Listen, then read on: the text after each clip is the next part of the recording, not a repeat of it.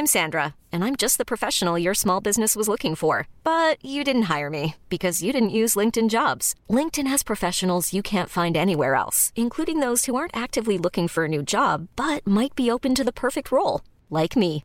In a given month, over 70% of LinkedIn users don't visit other leading job sites. So if you're not looking on LinkedIn, you'll miss out on great candidates like Sandra. Start hiring professionals like a professional. Post your free job on linkedin.com/achieve today. Hi, I'm Daniel, founder of Pretty Litter. Did you know cats tend to hide symptoms of sickness and pain? I learned this the hard way after losing my cat, Gingy. So I created Pretty Litter, a health monitoring litter that helps detect early signs of illness by changing colors, saving you money and potentially your cat's life. Pretty Litter is veterinarian developed, and it's the easiest way to keep tabs on your fur baby's health right at home. Go to prettylitter.com and use code ACAST for 20% off your first order and a free cat toy. Terms and conditions apply. See site for details.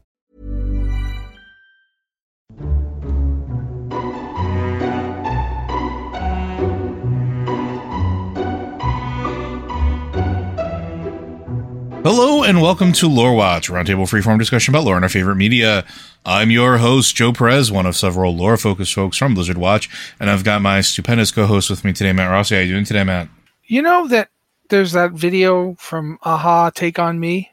Yeah.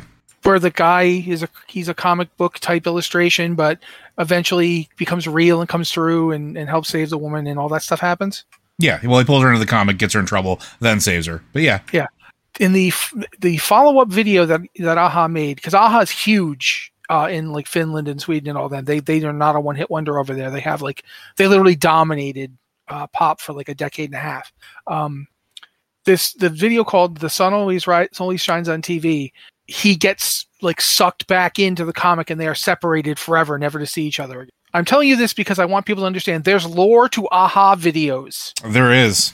And I know it. There's, we're going to talk about this one day because I think it's a fascinating topic. There are a lot of music videos that Americans don't understand were different elsewhere and actually have cohesive lore, like George Harrison music videos when he was solo, actually has like structure and lore and was telling a story. It is wild, but we're not here to talk about that today. Well, maybe this will be a future topic, and y'all can ask us questions about stuff like that if you want. But we will not explain Godzilla by the Blue Oyster Cult to you. Nobody will. Look it up.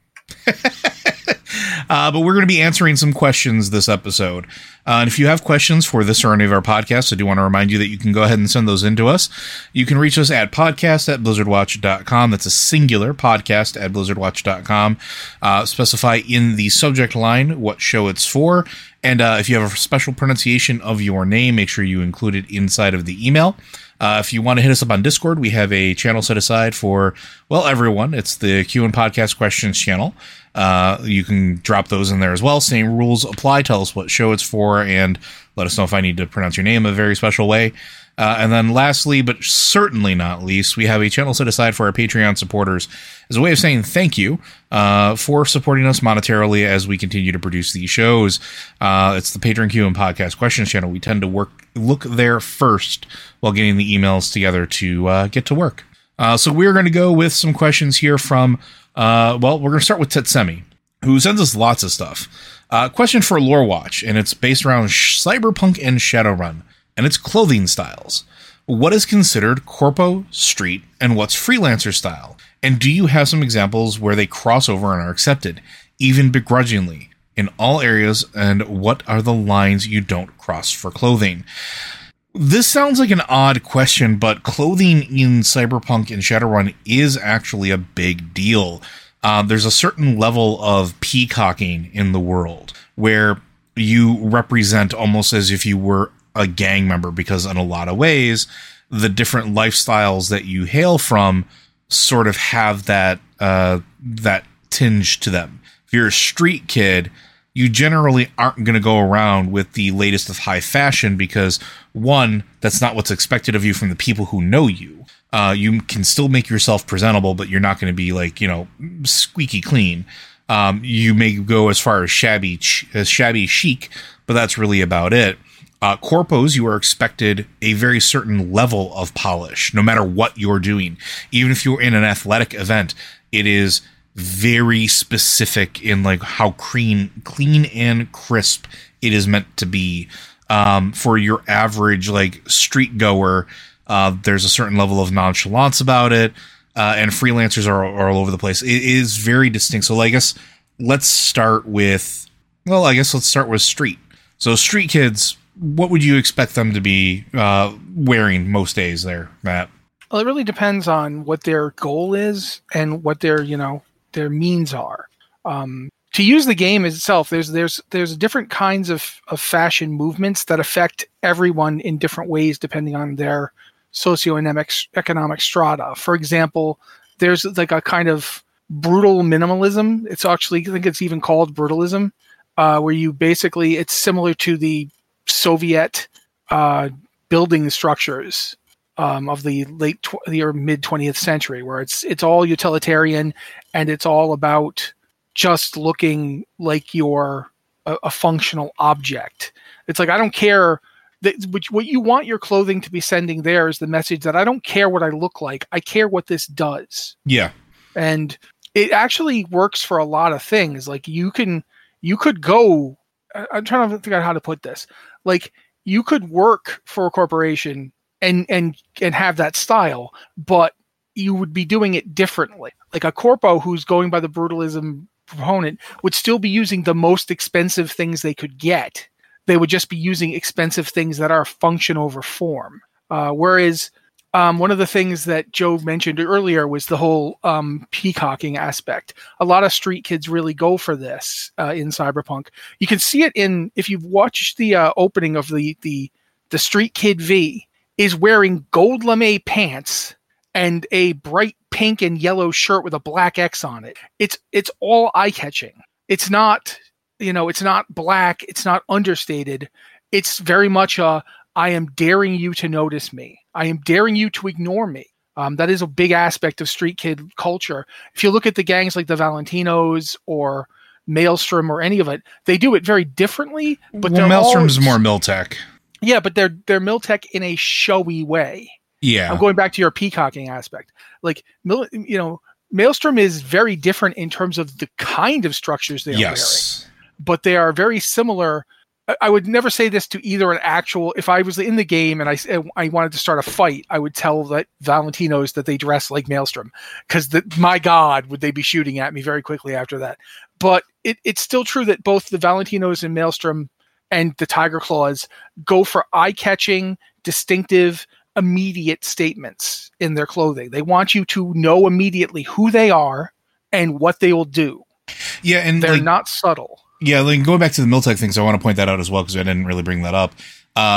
Matt's right with the peacocking and sort of the utilitarian aspect of what they wear, but it's also the other thing to keep in mind is cybernetics is a component of this as well, right? And Miltech tends to be very brutal in the display of their cybernetics. Using the game as a really good example, because I will give CD Projekt Red a lot of credit, especially and likely because they brought Mike Pondsmith on for it. But they knew their source material, and they did a really good job with Maelstrom as a really good example, where some of their people didn't have most of their heads; it had been completely replaced with sensors and other things to sort of take over the functionality of eyes and ears and stuff like that, so that it was very clear up front that they were a Miltech spec gang, right? They weren't street kids. They weren't corpos. They weren't, any of the other possible origins. They were very specifically Miltech. And there's a lot of that as well, right? Like, what Pam and her stuff. Panam's nomad, and it's very definitely a nomad style that she's rocking, but she does it in a very coordinated way. That is not the case for all nomads. A lot of nomads, like Mitch just wears whatever the heck he's got. Right. But whereas Panam is wearing Panam's outfit is calculated because she went to Night City and worked for a while as a runner. And one of the things you do as a runner is you advertise with you. Yep. Because you are your billboard. But she also still kept to the same things that she was comfortable with. So like instead of going with like a pure like I don't know, she wasn't running out with like high leather trench coats pretending like she was in the Matrix. She had riding leathers and racing leathers and things that are very common or would be prized among the nomads, right? Yeah. Things that harken back to that sort of rough life of moving from spot to spot and not really having a place to call home. And then you have corpos, which corpos, the flavor of corpo varies wildly depending on what their corporation is, because that's the other thing too in Shadowrun and Cyberpunk is that any of the corporations have a distinct cultural identity. At this point in the game world, they have countries of origin that they sort of wear on their sleeve. For Shadowrun, I could talk about like Azteca Corporation, which has very South American roots and is led by a South American dragon. Go figure. And as a result, like their level of peacocking and pristine corpo garb is, still suits and things like that, but with the traditional colors of like Aztec people, a lot more turquoise, golds, a lot more earthy tones, like harkening back to their cultural roots. There may be patterns woven into those suits. There may be elaborate jewelry that hangs from their faces and ears and stuff like that to sort of pull back to that culture. And then you have some that are like from Japan, where they will harken back to more that traditional Japan aesthetic. And you can see that in both Cyberpunk and Shadowrun. And the difference between them and everything else is, while it still has that cultural tint to it, it's very clean and crisp and money. Like we're showing that we have wealth and power. Yeah. One of the things that you can see, this is specifically in Cyberpunk 2077, one of the things they did in the art direction was they had the idea of various, for lack of a better word, visual shorthand styles. They have basically kitsch, entropism, neo-militarism, and neo-kitsch. And kitsch is basically kind of like street kid all the way. It's just whatever it's trying to make a distinctive outfit out of whatever you can afford. Whereas neo-kitsch is, I now have money, so I can afford to buy the best clothes possible, but I still dress like I'm in a music video. It's basically thrift shop, but if the thrift shop was for very rich people.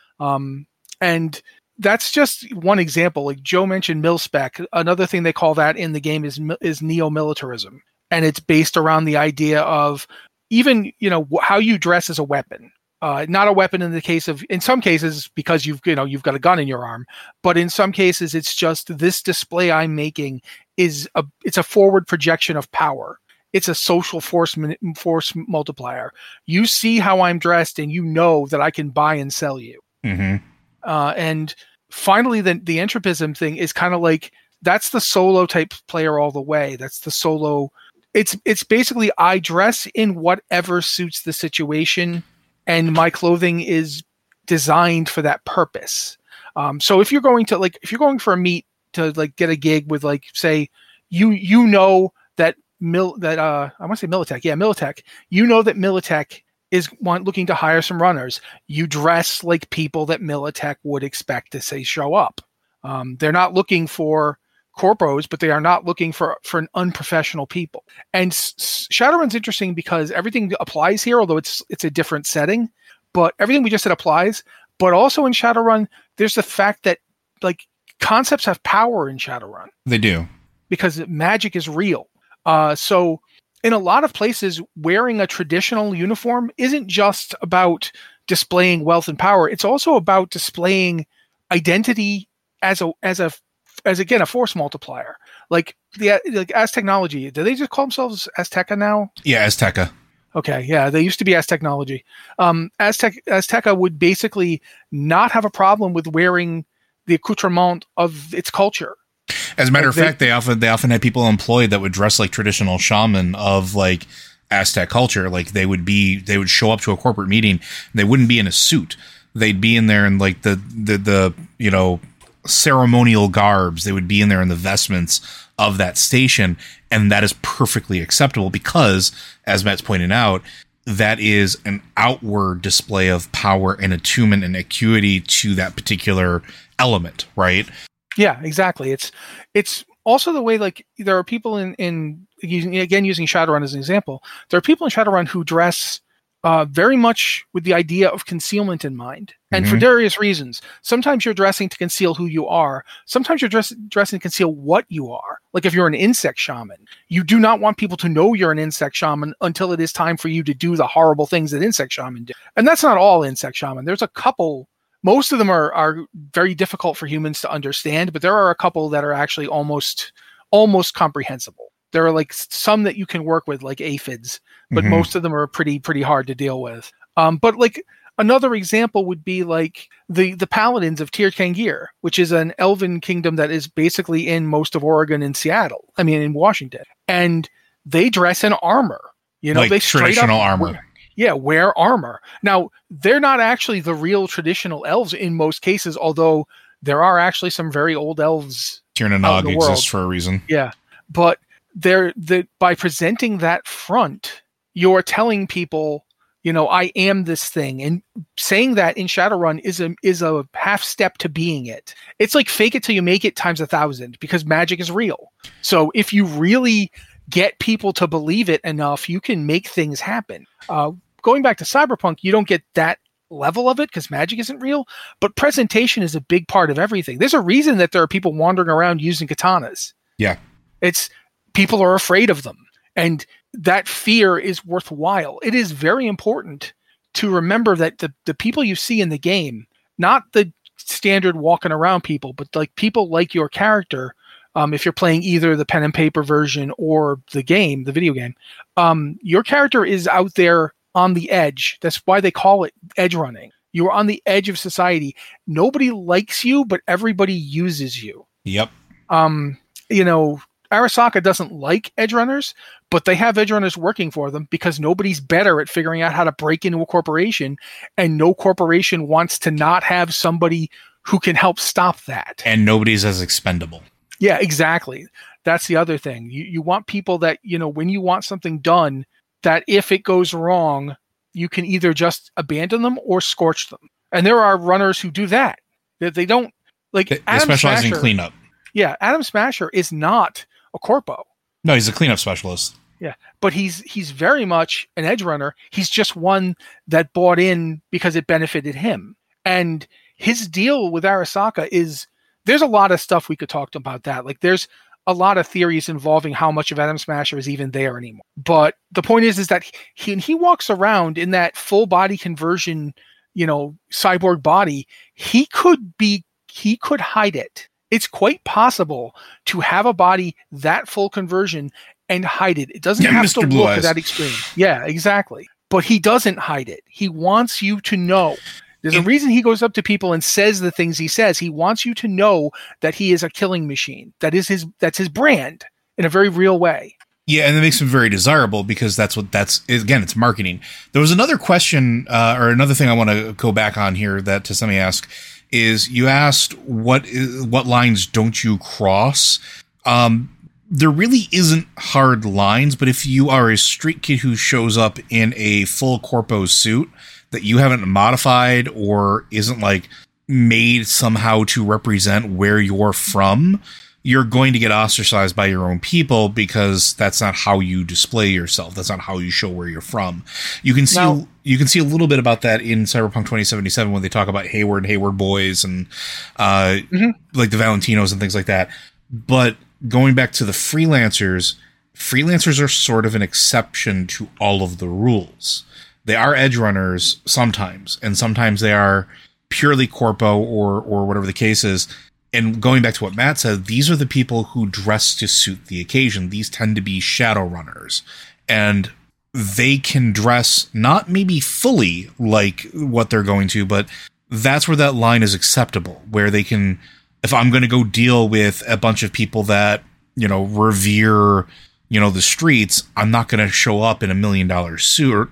I'm going to show up in, you know, my casual gear, my band t-shirt. I'm going to show up in my jeans. I'll have my guns at my hip, maybe a sword across my back, something that's, you know, casual but still functional. And also tells the story of who you are. Exactly. Or at least you tells the story of what you want them to think you are. Yes. And that's a big part of the game. Like using Shadowrun as an example again, one of the companies in Shadowrun is Ares. Yes. And Ares it's a big global military operation with the possibility of it being run by an actual ancient Greek god or something pretending to be one. It really is. And that's the weird thing about Ares corporate culture is that it's all about, for lack of a better word, it's all about competence, which is rare in a megacorp because, there's so much backfighting and intrigue. And so if everyone's supposed to be competent, eventually, you don't want your underlings to be seen as too competent because then they might replace you. And there's a lot of that going around in Ares. But you might go to a meeting with like an Ares recruiter. You would actually very much want to dress like somebody who knows what they're doing and is understated about it. But if you're working for Aztec or Azteca, you are not going to do that. You will either meet with them through like third or fourth parties because when they contract street work, they do not get their hands dirty. They don't risk it. They're very good at insulating themselves. But you would absolutely want to look like you're authentic to where you're from. You would not want to dress to match them because they don't want any sign that you're involved with them. And they will scour you. Mm-hmm. They will wipe you off the face of the planet if they think you will even remotely leak anything back to them. And it really comes down to like, part of the problem is that we're talking about things that are like, it's an exaggeration of the way the world is now. It's just taking the way things are now to an extreme. The whole point of like a character like V, to use V as an example from Cyberpunk 2077, V is ultimately your doll that you dress up however you want them to look. And then you only really get to see the clothing when you're doing like riding a motorcycle or doing photo mode. This is a subtle hint. CD Projekt Red, make the next one have the ability to go third person. But there's a huge amount of clothing styles that you can see if you're like a transmog junkie like I am, that reveal to you like one of the things that I found really fascinating was like pretty much every gang in Night City has their own distinctive jacket and other clothing combo. Yep, they absolutely do. Like 6th Street has a special jacket. Look at the Voodoo Boys. The Voodoo Boys. But the 6th Street is specifically a jacket. It's it's like straight cut pants, and all of it has like American, like new and USA flags and stuff on. The Voodoo Boy stuff, there's the Voodoo Boys jacket, but then they have like, also there's just a general dark and subdued look to them. Whereas the Valentino stuff is all bright red or dark red, actually, like spilled blood red. Spilled blood all red. All over the place. Yeah. And Maelstrom, boy. Joe was talking earlier, and I wanted to jump in on this, but I wanted to not get in his way. Maelstrom actually, they have an initiation rite, which is getting their optic nerves split. Mm-hmm. Because Maelstrom, he was mentioning how some Maelstrom guys have half their skulls gone. If you look at Maelstrom's eyes are not like, V has cyber eyes. Like my V does, at least most of them you will. But those cyber eyes look like normal eyes inside a faceplate that looks like a human face. Maelstrom will literally scoop the front of their face off, and their eyes will be like 6 red lights or 8 of them. That's why Maelstrom's symbol is a human skull with spider legs and a big cyber, like a platform of like 8 cyber eyes to look like a spider's eyes. That's the thing. They're deliberately pushing their transgression, not even elevation beyond, but transgression of human norms. That's what Maelstrom wants to be about. That's what they're trying to tell you. And it's very distinctive. You can get the jacket. You can't get the faceplate, but you could wear tech gogs if you wanted to approximate it. And you can do that with pretty much all of them. You can do it with the Tiger Claws. You can do it with the Wraiths. Like there's Wraiths clothing out there. There's a Wraiths jacket, Wraiths pants, Wraiths boots. You can go very close to getting the full Wraith look. And it is part of, for lack of a better word, I would say that the world of Cyberpunk 2077 has gone even further than like Cyberpunk 2020 did and further than Cyberpunk Red has into outright tribalism. Which is, that's one of the themes of it, right? Yeah, and Shadowrun does tribalism as well, but it does tribalism in a different way because it's not about the splitting up of things into tribalism. It's about how a shared identity brings power. And you have groups that were marginalized and oppressed, with the return of magic, they managed to claw their way back up. And in some cases, not even just clawed back up, like move to a position of superiority. Most of the Americas have gone back to the first people because, well, turns out all those songs and rites and rituals that they kept alive for generations and generations started working again. Yeah, and that's also a part of the cosmetic look of, I'd say, a solid 50% of the continental United States. Oh, easily. And sizable chunk of Canada, and all of Mexico really, has gone back in one way or another. And it is very much visible in like the art. When you this is not really about the lore so much as it's just about the actual game. But when I saw the first Shadowrun book, the first blue covered book back in the late 80s, I remember thinking to myself, I'd never seen a role-playing game with like what is essentially like a stylized bird that I'd seen only in Native American and First Nations art. It's very similar to the Haiwa, and it's on the box. I mean, on the book. It's right there because of how important those various cultures are to the world of Shadowrun. And that's an element that's different between the two of them, because nobody is coming out on top in the world of Cyberpunk 2077. Nobody's getting a return. Everyone's just spiraling down the drain. Whereas in Shadowrun, there's at least hope. I mean, things are bad, but there's hope. If only because a dragon deliberately ran for president just so he'd get assassinated in order to stop the return of Lovecraftian magic-eating horrors, which actually did happen. That's a thing in Shadowrun. He was a good dragon, too. I liked him. But hopefully that answers your question, Tetsumi. It's a good question because I think it's something that people don't really think about very often. But in those two genres, how you look matters so much. Mm-hmm. It is like Joe said earlier. It's both an advertisement and a statement. Yep.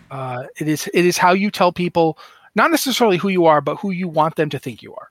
All right, we're going to move on to our next one, and this one comes from Silverbolt. While listening to the fantastic Diablo 4 series y'all did, aw, thanks, I was surprised to hear that Inarius is an archangel. My prior assumption had been that all of the archangels were on the Anguirus Council. So now I'm wondering if Inarius, and presumably other non-council archangels, are the heavenly equivalent of the lesser evils. Are they the embodiment of virtues that aren't represented on the council? I'm curious to hear your thoughts. I mean, it's the Anguirus Council, and we talked about this a little bit. All of the angels that exist seem to be at that level, like the higher ones, the archangels, are sort of manifestations of virtues or aspects, right? It was the original council, or no, what was the original council, Matt? The original council was Malthael as wisdom. It was obviously, I want to keep saying the wrong name. I'm trying. Imperius as valor, Tyrael as justice, Oriel. I'm trying to remember what Oriel was. I can never remember Oriel. Hope. Yeah, Oriel's hope, and then Ethereal as fate. Yeah, and that was the original council. And the thing is that other archangels worked for them and reported to them. For instance, Inarius was an archangel, but he reported to Tyrael. He worked for Tyrael directly. And so, I mean, other angels too, like for instance, Iswell wasn't an archangel, but he reported to Tyrael as well. There are a lot of angels who worked for Tyrael, a lot of angels who worked for Malthael, a lot of angels who worked for a lot of them. It's just that, the reason we know the ones of the council the most is because they were like the tippy top. And, it's like, I don't know how to explain this. So there's also the supposed archangel Urius. We don't know who Urius was. We don't know what Urius was. We don't know if it was a demon. We don't know if it was like someone posing as an angel. We have no idea. We don't know what Urius is or was. It's just something that interacted with the original Akarat of the Zakarum faith, and he came to him and told him, about the inner light within everybody. And we still have no idea what the thing was. Was it an actual archangel or not? That is a mystery. So there's some back and forth on even, how many archangels we even know about. Yes. So like, sightless eye too. Go ahead, Joe. I was going to say, so we know, like Matt's absolutely correct. We know of 7 archangels really.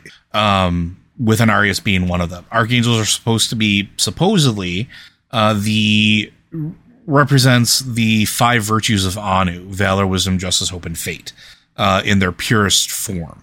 Now, it could also be that there are multiple archangels, and the Anguirus Council is literally comprised of just those that adhered to those ideals the most, or embodied it the most, in the same way that the prime and lesser evils embody their sin the most. You have... well, bloody heck, why can't... my brain is not functioning today, I apologize. So then you have Inarius and Urius. So Inarius is powerful. He's very, very extremely powerful. Has been. Always has been. Was an archangel, but didn't really embody any of sort of those ideals purely, and sort of ran the gamut, right? And then it's worth pointing out that we don't know. Like, no one's ever said if Inarius was anything specifically. Mm-hmm. Like we know Tyrael is justice. Like, Tyrael will literally tell you, "I am justice itself." Never heard anything like that from Inarius. Yeah, and Urius we only know of as somebody who tried to bring the tenets of the Zakarum to humanity during the Sin War, but never got a chance to do it. Yeah, and we don't know who it was or what it was trying to do or how it was trying to do it. We know very little about Urius. It could have been some archangel of revelation. I don't know, but we don't know. Like, that's the point. Yeah, so yeah, absolutely. Yeah, but it does say that, or at least the way that it's presented, is that it means that any angel of sufficient power can be an archangel. The Anguirus Council just happens to be comprised of archangels, but not all archangels are part of the Anguirus Council. It's sort of like those that are raised up as the purest form of their birthright, more or less, that are on that council. And Matt is right. There could be other archangels that we don't know about. There also could be ones that have been born in the time since Diablo 3, because now that we're on Diablo 4 and heaven's been closed off for quite a while now, anything could have happened up there, right? We know that angels have fallen to demonhood in the past. Speculation indicates that Inarius might wind up being down that path as well, depending on how things shake out. Which, man, can you imagine Inarius and Lilith reconciling in the domain of hatred? That'd be real interesting. I mean, I don't know, because like, as much as I think Inarius is consumed by hatred, but I think in a way that would make it even less likely. I don't think Inarius can get over it. And it's weird because we know that there are angels who were part of the rebellion, who helped make Sanctuary, and who left Sanctuary and went back to heaven and were accepted. There's the angel Lycander, who is the, if you know about the sightless eye, we talked about it before. Joe corrected me when I kept saying it was Lycander who was using the eye. It wasn't. It was Phillies, who was a Nephilim. But Phillies was in love with Lycander, who was an angel who had fled back to heaven after Lilith started purging all the angels and demons. She was like, I'm out. I don't want to get purged. She went back to heaven, and they took her back in. Like, they let her in. They didn't stop her from coming back in. But when it was obvious she was talking to somebody outside of heaven, they began grilling her on, where did you go and what are you doing? So Lycander basically contacted Phillies through the sightless eye and said, don't call me again. They're looking for you. Bury this thing. Don't use the sightless eye. Hide it so that no one in heaven can find you. And that's the last we heard of Lycander. We don't know where Lycander went.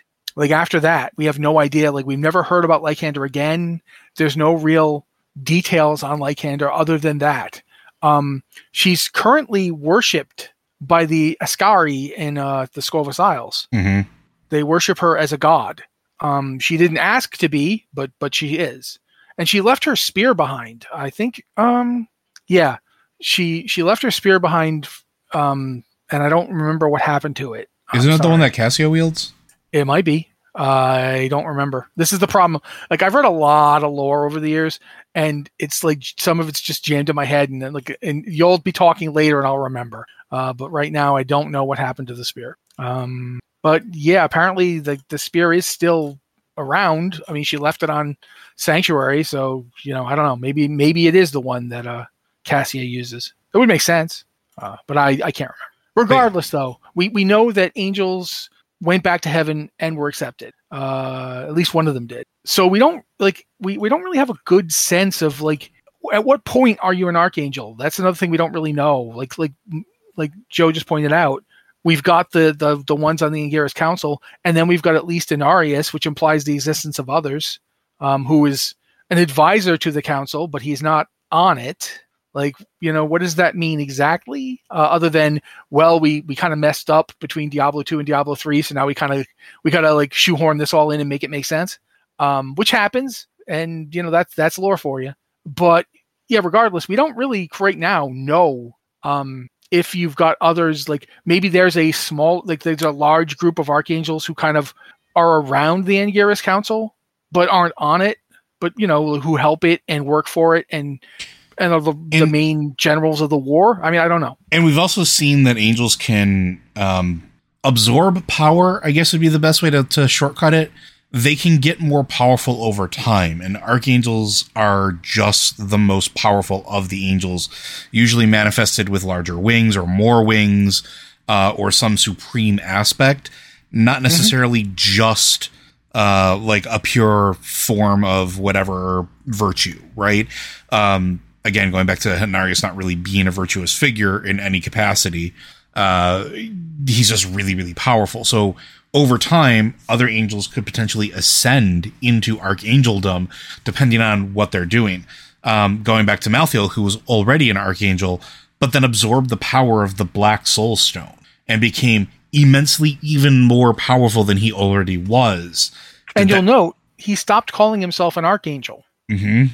He stopped, like, he didn't feel the need to point out that he was an archangel. Like, he was, I am the angel of death, and that's sufficient. Like, he just, that's something to think about when we're talking about what archangel and what it means. Because it's not like there's a process to demote someone. Nope. But he just stopped calling himself one. So it could be an archangel is any angel that feels powerful enough to call themselves an archangel, and nobody really disputes it. Or the one that screams, hey, Dave, look, I got 4 wings now. I'm an archangel. Yeah, maybe. I mean, we know very little about the angels. We know more about the demons because we see them more and they're talked about more. And, you've got the oh, bloody hell. If I can't remember the name of this group, I'm going to punch myself in the face. Deckard Cain. The Haradrim. Thank you, the Haradrim. I could not remember the word Haradrim. Oh, my God. But like the Haradrim, they spend a lot of time writing about demons and devils and all the stuff of the hells. They don't spend a lot of time writing about angels. Well, and also part of that is because angels don't really want to deal with humans, right? Yeah, and exactly. We've seen that in the past where Tyrael was an exception to that.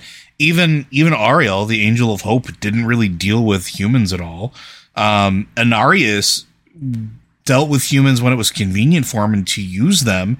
But going back to the Sin War, how many angels directly interface with humans in any meaningful capacity or let them know that they were actually angels? None. I think, yeah, just maybe Anarius if you stretch it. Yeah, and that's a stretch. But like demons are more than happy to talk about themselves. They're more than happy to deal with the human race. They're more than happy to bargain and barter and deal. They're also more apt to have barriers between the burning hells and sanctuary weakened, right? Angels don't want that. Heaven is a bastion, right? The high heavens are meant to be an impenetrable fortress. And before Diablo 3, that was very true, where nothing got in, nothing got out unless they wanted it to. Even now in Diablo 4, they closed off heaven. They closed the door. They shut it. Nothing can get in. Nothing is getting out.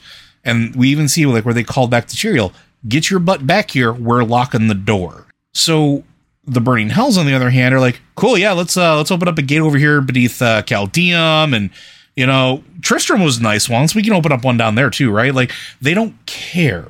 They want to press into Sanctuary. They want to flood places with their presence.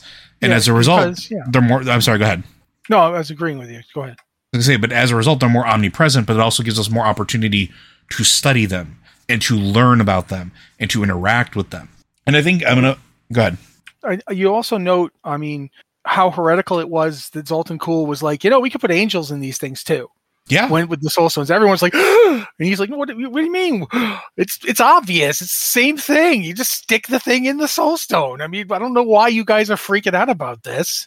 And like his black soul stone was always canonically by him repeatedly said was made to hold angels. Yes. As much as demons. Yep. He didn't care. He wanted to jam them all in soul stones because then they would stop bothering us. The thing about like the demons come to Sanctuary because they honestly believe that their inherent corruption will just turn anything into more of them.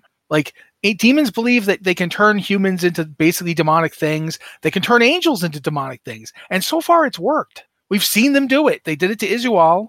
They certainly have done it to lots of different humans. They made the Khazra goat people out of humans. They turned them into demons, and they are demons now. Khazra are demons. Yep. But they started off as humans. And that's been the thing. The angels don't seem to be trying very hard to purify anyone. They're not trying to uncorrupt anyone. They don't. The only time you've ever heard anything like that mentioned is from the Zaka room or from the Cathedral of Light when they're serving in Arius. They talk about, purging sin and like rising up in the light and having faith in the light. But most of the time, the other angels are not trying this. Like, Imperius is not going to Sanctuary and saying, oh, sure, half of you is gross, but we can work with the half that isn't. He's just like straight up, I don't want them anywhere near us. Yeah, so this actually ties in with another question we got from Mark Arvin here. So I want to read this off so we can kind of loop in here for the back part of the podcast. I find myself fascinated by your take on the potential future of the Crystal Arch. You say that the lingering effects of the Tathamet Diablo's attack could cause all kinds of mayhem, and I'm so very curious what you think about this hypothetical. Izual was once an angel. He was tormented and became a demon. We kill him at Tyrion's request in Diablo 2, so he can be reborn through the Arch. However, that doesn't happen. We fight him in Diablo 3, and he is a full demon. So he regenerated in hell as demons do. You pointed out the primes don't have a problem imitating angels, and that is because they are all from the same source. And we know that, like Izual, they can go both ways. Lilith appears to have done some evolving and growing on an emotional level, and you have previously stated that she is a different kind of demon, as far as her ambitions breaking the mold. Could she be an outlier from demon kind and emerge from a corrupted arch as a powerful Nephilim? Is it possible that little demonic corruption of an angelic birthing pod would make Nephilim if the ratios of demonic angelic essence were balanced? It's painfully obvious that the essences don't factor into good or evil, as Imperius is a bag of blank and Malthael is a genocidal maniac. As far as I'm aware, it isn't easy to force an individual to the other side. Anarius didn't change, and he was also tormented like Izual. I do think that there's an interesting thought experiment, though, to try to figure out what would have to shift to allow a demon to be reborn with angelic essence. Food for thought. Tyrael reformed exactly as demons do while on Sanctuary, so we know the Arch isn't necessary, and we don't know if the demons have an equivalent, so maybe it's possible for blended beings to be formed from it. Perhaps that's where our Valkyrie class will come from. So there's a lot of stuff here that I think factors into what we're talking about, too, with the whole transition, and especially with, like, the Crystal Arch. I've been toying around with this idea that I think the ultimate evolution isn't necessarily for angels and demons to cease existing or the war to be done, but that the essences could theoretically be blended and create something completely new, or essentially more Nephilim, because that's what Nephilim are, is the combination of those two essences. And if you could combine how things are formed or how they choose to be formed, because it seems like it is a choice almost, right? Tyrael chose not to go back to the Crystal Arch. It was a great effort of will, but he did it, and he was reborn as a mortal. And then Izual wasn't automatically sent back to the Crystal Arch. Instead, he reformed in Hell, or maybe back on Sanctuary somewhere, and then fell the rest of the way. There's a lot of interesting things that could be said about that. I do have to jump in on one thing, though. Sure. Tyrael didn't reform as a mortal. Tyrael reformed as an angel. He went right back up to heaven as a full archangel, just like he had been before he blew himself up. He changed himself by act of will into a mortal being. Yes, not a human. I apologize. But I think that's important to talk about when we're talking about what we're talking about here. Because clearly an angel can decide F this and divest himself of being an angel and still exist. Tyrael's not human, but he is mortal. And I think that's important. I don't think that you can step through, you can't come out of the Crystal Arch, and you can't regenerate in hell as a mortal being. And I think Nephilim are inherently mortal beings, because it is only in being mortal that they approach an understanding that angels and demons do not have. And keep in mind that mortal just means the capacity to die. It does not mean that you cannot live indefinitely. It does not mean that you are functionally long-lived or eternal. It just means that you can die. Yeah, it means you can die because you have independent existence. The angels and demons of the Diablo setting don't. Mm-hmm. They don't have, and in order to gain it, Tyrael had to shuck himself of everything he had been previously. You see it. He forgot who he was. It wasn't until he picked up Alduran that he remembered who he was. And that's a heck of a thing to do. Like, Isual is tortured, and we don't know what caused Israel to ultimately come back as what appears to be a demon. But I will point out this. Malthael's servants, when we see them in Diablo 3, Reaper of Souls, many of them look extremely demonic. There's not a touch of demon in them, but they're huge and threatening and have razor fists, and there's flames everywhere. And they're not at all like what we've seen from angels. Like the one boss that you actually fight at the end of I want to say Act 1, but it's not Act 1 because the entire thing is one act. But when you fight the guy who originally came to Tyrael and said, "Hey, let me go look for Malthael." That guy comes back and you fight him. He even explodes in flames, and even says, the Nephilim shall perish in flames." Mm-hmm. Their behavior and their structure, everything looks more demonic, but it isn't. It's quite possible Isual isn't demonic at all, but he is chaotic, and we're told that angels are as vulnerable to the chaos of the burning hells as anywhere else. Does that mean the inverse? If Diablo had been trapped in heaven and they had worked on him for a while, could they have redeemed Diablo? So I'm not saying they could have. I'm just saying, think about these weird states we're in, and what does it mean to be a Nephilim? What does it mean to be a mortal? Could Lilith do it? I don't know. Well, see, here's the thing. Yeah, I don't think that the idea of being mortal is necessarily the thing that needs to be focused on here.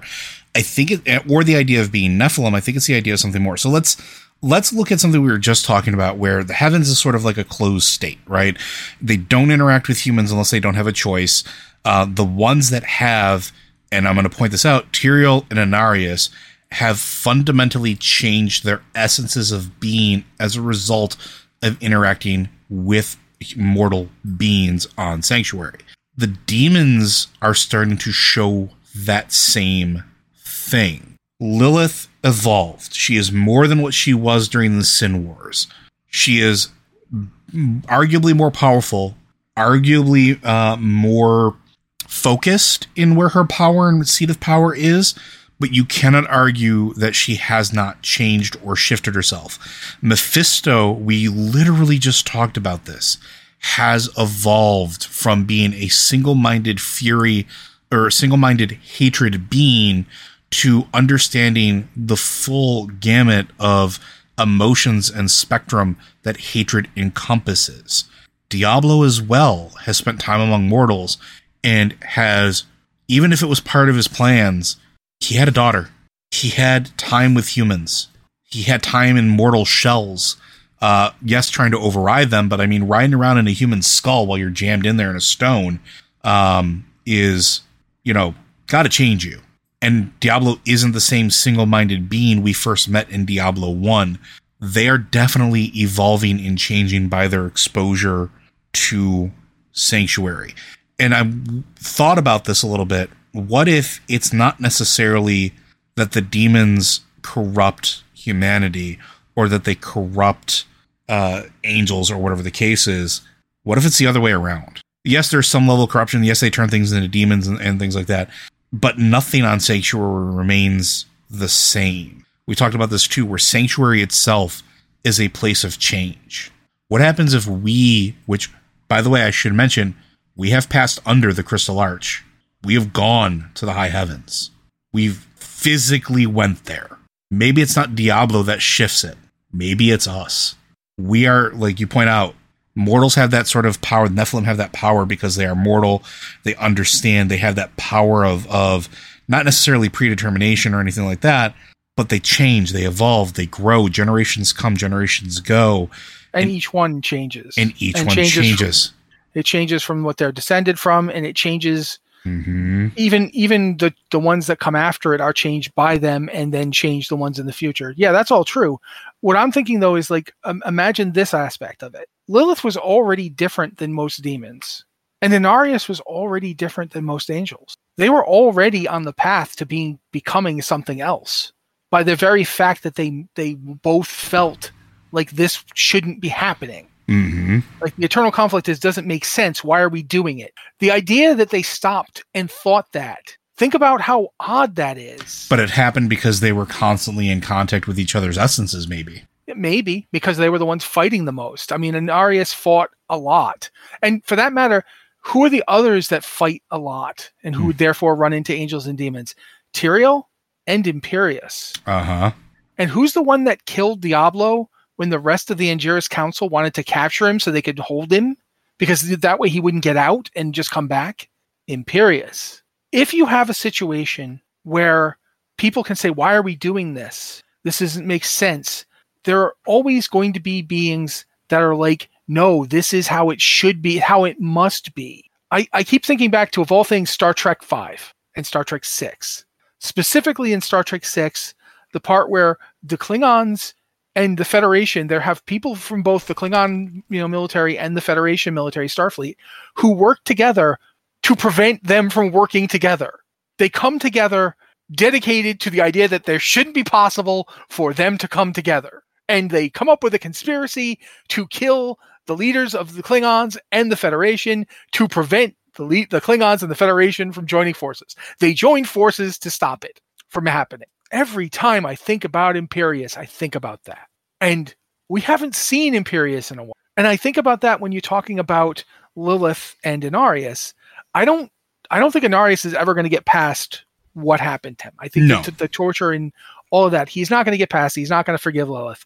But they could make common cause if they both believed that the only way to prevent the heavens and the hells from destroying them was to do so. And the thing is that the heavens are perfectly happy to stay locked away behind the heavens. They're not the threat right now, but the hells are, because the hells are inherently expansionist. By their nature, they want more, because that's one of the things it's a sin. It's one of the things, being greedy is a sin. Wanting more is a sin. Gluttony, yeah. Yeah, it's so it comes going back and forth. What you're talking about with humans, I think it's interesting to think about. It might not even be the humans themselves inherently. It might be the fact that humans are every day having to fight inside themselves to determine who they want to be. Yep. You bring that to the heavens. The heavens is a place where everything is already, we've told you what you are. It's determined. It's predetermined. Yeah. You're supposed to be this. Inarius wasn't supposed to run away and create like sanctuary, and look what happened to Malthael when he went to study what had happened. Mm-hmm. Who was the archangel that studied the World Stone / Eye of Anu the most? Malthael. What is the Eye of Anu if not change? Because it makes new things. The infinite capacity, right? Yeah. And how did these people get to steal it in the first place? Because they realized we can't physically move it out of Pandemonium, but we can make a place around it. And basically, you're not moving it out of Pandemonium, and the connection is still there. The Soulstone Chamber, the World Stone Chamber in the Pandemonium Fortress is still there, and people travel to it when they die. Yep. Why? And what does that have to do with this question that you've asked about what could Lilith become a Nephilim? I don't know if Nephilim is necessarily the thing that she'd become. I don't necessarily think that she's going to take in the light or what have you, but I think she is going to change. I think it's inevitable. Yeah, I think in fact she has, as Joe pointed out, she has already changed. Although I would argue that the Lilith we saw in the Sin War books and the Lilith from the tales of the first formation of Sanctuary was already changing, was already different than most demons. Think about it. When she comes up with the plan to steal her father's power, she almost immediately plans to use it against the other demons. Now, demons love to infight, but this isn't infighting. And you notice there's another character that we never talk about because he's a minor character in Diablo 4, but I think he's a perfect example of demons being changed. And unfortunately, I just blanked on his freaking name again, but Joe, you'll know him. The guy who gives you all those quests to find weird artifacts and halfway through it turns out he's possessed. Covetous Shen? No. In Diablo 4. He's in the dry steppes and he's like, oh, go get this thing for me and go get that thing for me. And eventually like you find out he's a demon, but he is still collecting these things to lock them away from other people because he doesn't want the demons to take over Sanctuary. He likes Sanctuary the way it is. He likes Sanctuary with the mortals running it the way they're running it, and he opposes the demons because they'll ruin his new place that he likes to be in. Rakan, thank you. That guy. He is a demon. He is not, he does not make any bones about it. He does not pretend. Once you catch him, he's like, yeah, okay, I'm a demon. He very quickly just admits it. He does pretend not to be one, but in a way that like no one asked him if he was a demon, so he doesn't volunteer it. But if you hey, wait a minute, yes, I'm a demon. But I don't want the demons here. I don't want this world to get turned into a cesspit or an abattoir. In a way, he is the most changed demon of any of them because he's still being a demon. He still, he still likes, to do the things demons do, except he doesn't want to destroy the world or let demons rule it or go around eating people. Mm-hmm. He likes Sanctuary as it is. He likes being able to sit back and watch the foibles of humanity. It's freaking entertaining for him. And the idea that, while still being a selfish, malevolent, demonic force, he's being selfish and malevolent in a way that is not going to hurt anybody else. He's adapted to Sanctuary. And it's fascinating to me because it pretty much personifies what Joe's talking about, where the world changes you. And we already knew that the world changes us because in our own everyday normal lives, the world changes us. But Sanctuary is like an extreme example of this. Yeah, and I think I don't think I have much else to add to that. Like I think it's an interesting. You're talking about a thought experiment here. I think we need to start thinking about it in the reverse. I think we need to start thinking about what Sanctuary does to everything that touches it. Why is it so important that the Nephilim happen? Mm-hmm. What do they signify? I don't think it's a question of Lilith becoming a Nephilim or Lilith and Anarius making buddy-buddy. I do think it's an example of the universe was stagnant. Yeah, there's something you said a long time ago when we were talking about Diablo that's always stuck with me, is that in order to become perfect, Anu, it wasn't the act of him ripping the bad out of him. It was the fact that by doing so, it led to a world in which change could, or a universe, an existence in which change could actually happen. Because there was nothing. He was living in this weird diamond forever by itself forever. Which isn't perfection. Perfection is constant evolution and adaptation and change. Entropy, there's beauty in entropy, right? There's a certain amount of perfection in that because, again, being stagnant isn't perfect. The only way it can be perfect is if it's the end state. And then it's perfect just in that definition of perfection where count no man happy before he's dead. Mm-hmm. But that means it's done. That means there's nothing new. And in a way, perfection's the enemy. You don't want to be perfect because then you're done. But if you're not perfect, there's always something new to do. There's some place to go. There's a new thing to be. As long as there are new things you have an existence worth existing in, rather than just sitting there and going, well, I'm everything. I'm still everything. Nope, nobody but me. Still just me. It's almost an act of desperation to rip yourself in half to create another person to talk to. And of course, they immediately violently attack each other. But in so doing, now you can have all these different voices. You can have a world of contrasts. Whereas before you just had, well, still me. So yeah. If you know who's responsible for me thinking this kind of crap? Part of it is Kabbalism and the Gnostic philosophy. Some of it is Jim Shooter. Okay. Because of Secret Wars 2. Yeah. Possibly one of the worst comic books ever made. However, but it still has that moment where the Beyonder is talking to Boom Boom about himself, and he's just like, well, it was just me. I didn't have anything but me. So yeah. But I think that's going to do it for us today, folks. Again, I do want to thank you for joining us. Blizzard Watch is only made possible due to your generous contributions at patreon.com/blizzardwatch and your continued support. That support means that this podcast site and community is able to thrive and grow. Blizzard Watch supporters enjoy exclusive benefits like early access to the podcast, better chance at having your question answered on our podcast with a queue, and an ads-free site experience. If you have questions for us here on any of our podcasts, be sure to send those into podcast@blizzardwatch.com or hit us up on one of our various channels on the Discord server. If you can't support us at Patreon, again, we understand. We do ask that you take a few moments out of your time after listening to us to either share a link to our podcast content with your friends, give us a like on the YouTube, maybe a subscribe, all that stuff. It does help. Leave us a review. Give us stars wherever podcasts are. Like, it's varied. Whatever platform you're listening to us. If you give us a little bit of a bump, it helps. We love you. Just love us back. We seek and crave your validation. But it does help quite a bit. But again, thank you very much, folks. We'll see you next week.